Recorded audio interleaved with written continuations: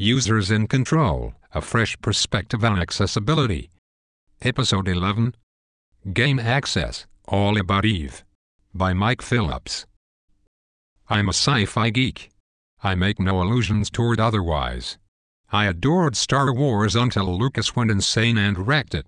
My girl and I fell in love watching Battlestar Galactica and Doctor Who. I own Firefly the complete series on DVD. I read Ender's Game in a crazy 3-day marathon. I've seen A Scanner Darkly 16 times, 5 in the theater. That's right, I'm a lunatic. As far as Mac gaming goes, however, sci-fi pickings have been historically slim, especially for Switch XS users. There's StarCraft, then we have StarCraft. We also have StarCraft, and Knights of the Old Republic. Now though, we have a brand new contender, EVE Online. EVE Online is the most recent massively multiplayer online game, MMOG, to hit Mac OS X. Set in a vast online universe, EVE promises players an enormous variety of gameplay options, giving no two players the same experience. So, what does that mean exactly? Well, in EVE, players take on the role of pilot at the helm of their very own starship. Players can command anything from small scout ships, to industrial mining frigates, to deadly battle cruisers. There are endless ways to live in the world of EVE.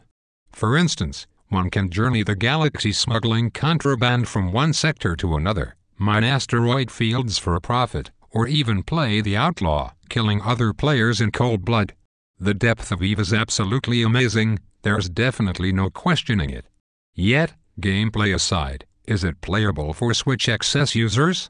Short answer, definitely. Even keystrokes users should be able to get in on the action. First, players will need an Intel-based Mac, as EVE Online is not a universal binary, nor will it ever be. Save for a MacBook or Mac Mini, any hardware should run the game nicely. Next, players will have to play in window mode, which is accomplished by pressing Command plus Return just one time. EVE Online isn't a Twitch game, it's not about how fast one can hit buttons.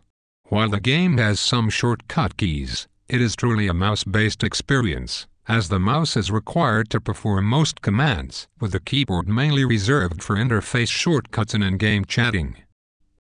Speaking of chat, EVE Online offers a multitude of opportunities for individuals to interact.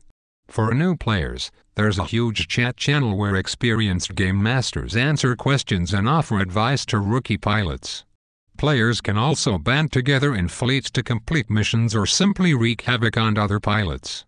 Additionally, it is possible for players to form large corporations, which are groups working together to trade goods, research technology for sale on the open market, dominate through military action, or do anything else for profit.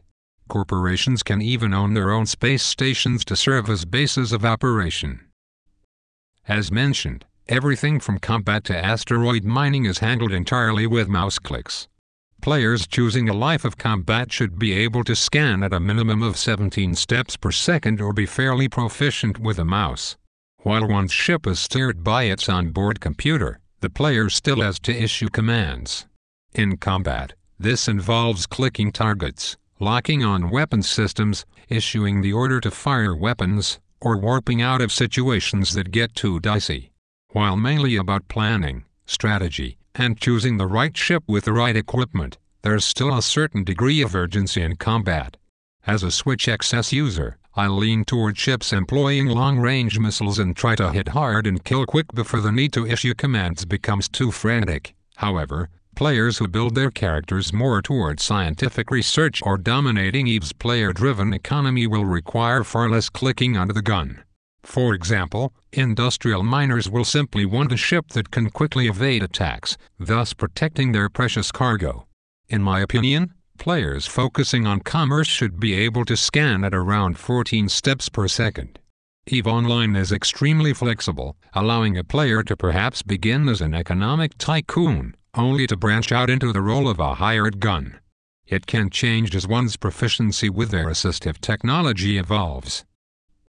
EVE Online, Available for download at www.eve-online.com. Costs $19.95 and includes the first month's subscription, after which it is $14.95 per month. For those who like to try before they buy, a 14-day risk-free trial is offered. Remember, EVE Online is constantly growing, a game that never ends. Aside from fine wine, Doctor Who, and the love of a good woman, what could be better than that? In games like Unreal Tournament 2004 and World of Warcraft, there's one thumb to rule them all. Mine. To see for yourself, check out episode 4 of the video podcast, Exploring the Frontiers of Assistive Technology. About this podcast. Editor-in-Chief, Joe Barnick. Layout and Design, Joe Barnick. Publisher, David Niemeyer, Assistiveware. Web, www.atpodcast.com. Email, editor@assistiveware.com. This PDF and audio podcast is created by Mac users with physical, speech, or vision impairments.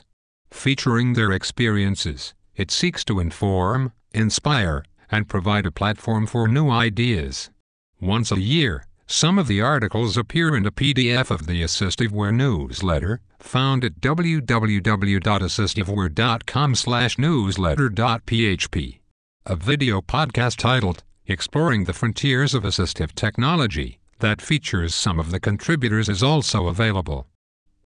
The audio version of this podcast was created on Mac OS X with Ghost Reader and the Infovox iVox voices of the Acapella Group under a special license permitting professional use of the voices.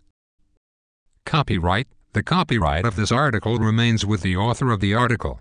Reproduction in whole or in part without written permission is strictly prohibited. Disclaimer. The opinions expressed in this article are the entire responsibility of the author, and the information in this podcast in no way serves as an endorsement or guarantee by Assistiveware, registered trademark.